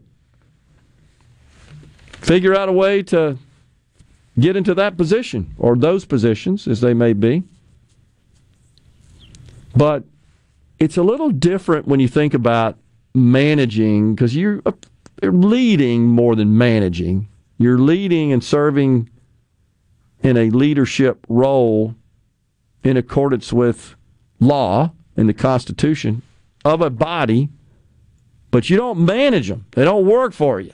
You can't just go say, you will do this, that, and the other. You certainly can, and you can work deals out, and that happens all the time.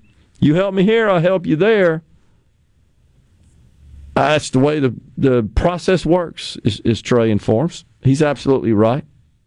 But that is called into question and gets a little less solid when it's election year. And I believe in my heart that the fundamental challenge with election cycles and re-election is that so many lawmakers at all levels of government tend to speak with an eye towards the next election cycle. How will this affect me in the next election cycle? And the closer you get to that, the more that comes into focus and the more that drives their behavior because they want to get elected. What's the metaphor they use a lot? They take your picture off the wall down here if you don't act right. That'll get your picture taken off the wall if you vote that way or support this or don't support that. And so that, I know many in our state would like to see term limits. That would be certainly an issue that would make term limits attractive if you didn't have that. On the other hand, as we've talked about, you see the scorched earth policy when someone's terming out. We just saw it in Washington with the omnibus bill. When, almost with temerity, you had Richard Shelby in Alabama, and I pick on him because of the earmarks that went into the omnibus budget bill. Senator Shelby's state received $650 million on his behalf, and that's why he voted for the bill the way Mitch McConnell told him to, because he knew he could include his earmarks, embed those into legislation, as did many of the other senators involved, and the Republican senators, I think 18 total, which was sufficient to get the legislation passed. Have to have 60 votes to end the filibuster in the Senate. And he and 3 other Republican senators were 1, 2, 3, 4 in terms of earmarks, all 4 retiring. Scorched earth. Shelby even said, I don't care, I'm going to be at home watering the flowers. Remember that? Or something like that. Yeah, exactly. You proved it, Senator Shelby. So if you're running for re-election, you govern different than if you're not. That's the point. So that's the pros and cons of the term limits issue. On the one hand, term limits, well, you're not You don't have an eye towards the next election cycle, and hopefully you would govern more independent of that, more objectively. On the other hand, okay, I'm out of here. I don't care. I just get everything I want while I can. Blow the place up before I'm out of here. I'm going home to water the flowers. I know that's a more dramatic explanation for maybe what's going on there at the State House. But I do believe Representative Lamar when he said, yeah, it's election year. I do believe that's an influence. Wholeheartedly, I believe that. So now this chance to get really good legislation is out the window because you don't want to get your picture taken off the wall. Coming right back. Stay with us.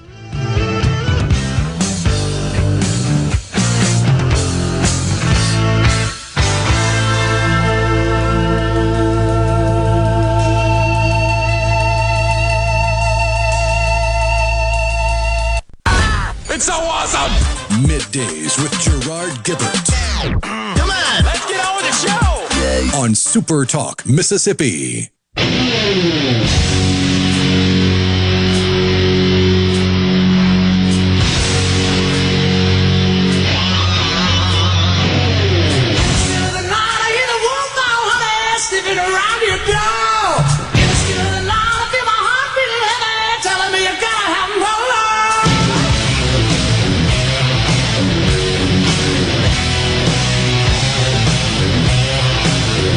Welcome back, everyone. Midday Super Talk, Mississippi. So, on the C Spire tax line, why in the world would any politician think a tax cut would not be good for their reelection? Well, heck, we got a Congress full of Democrats and a president who beat the drums about increasing taxes on a daily basis. But, of course, only on a select number in society, those who produce the most income. I do think there could be some concern here that along those same lines. Of course, most of the benefit of elimination of income taxes would go to the people who make more money, who produce more income, because they pay more taxes. That's what the fallacy is in the left's argument about the Trump tax cuts in a nutshell. Well, most of the tax cuts went to the rich people. Yeah, because they pay more of the taxes. It's called math. You see, 10% of zero is zero. It's Jethro Bodine ciphering. 10% of a lot is a lot. It's just simple math. It wouldn't be the case if the tax code hadn't been so obliterated through the years, distorted, perverted, to the point where only a sliver of the people pay any taxes. Share the burden, I should say shoulder the burden of the vast majority of it. So if you're going to put cuts in place, well, you're not helping the people that don't pay any. I think that may be a play here. If you look at the way our tax code works, with the elimination of the 4% bracket, income taxes start on all taxable income over $10,000. We've talked about it on the program. So you make, I don't have the numbers committed to memory, but it seems like it's with the exemptions and so forth in the state of Mississippi, 18, 20 grand, you don't pay any taxes now. So elimination of income taxes isn't going to help. Well, unfortunately, a large number of people in our state have low incomes. We have the lowest per capita income. We have the lowest household median income of all 50 states. So I do believe that could be a play here. Well, you're only helping the people who actually pay income taxes. Yeah. I mean, let's get in the Wayback Machine. We don't have a whole lot of time to go back in time, but it was just a year ago discussing this very topic where there was a whole lot of pushback from retirees. That's right, because the original bill would have increased sales taxes and phased out the income taxes in a very short period of time. And the grievance was, well, I'm not paying income taxes now. This doesn't help me. What are you going to do for me?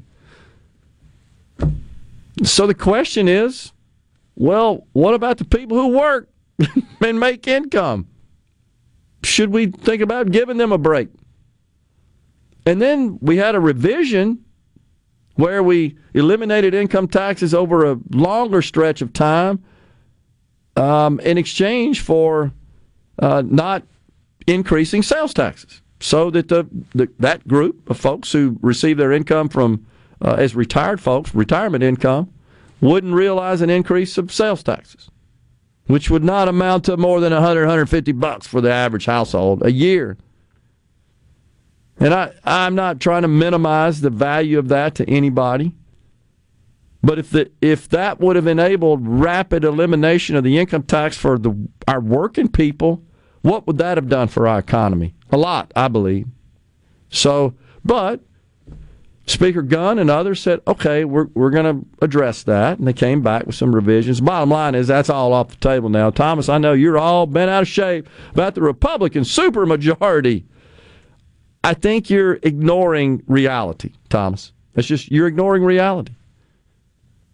And there's some folks that think that we should know who had these in private discussions. No, it's not how it works. We're not entitled to know that information. It's not official. It's off the record. If a member of... But there's nothing stopping you from calling your representative and asking, did you support it? Right. Where would you stand? Exactly. That's how it should be vetted. That's exactly right. And if somebody comes on this program, I'm happy to ask them that question. I don't know if we would have any of those in the Republican seated group of 74. That would be on the program that we could ask. Where would you stand on the elimination of income tax? I think I've asked everybody that's ever been on when that was the topic. Certainly last year. And then this year, once we heard the leadership come on the program say, yeah, top priority, we're going to wait till after the general bills, we're going to get something done in the House, send it to the Senate. That's where we are presently, so that's why this is a topic today. Thomas says Trey Lamar owns it 100%. I don't know how you could come up with that, Trey. I really don't. I'm sorry, Thomas. I disagree with that. I don't agree with that. Why don't you call every member of the House? You got time to do it and ask them where do they stand. In tomorrow. Stay safe. God bless. A SuperTalk Mississippi media production.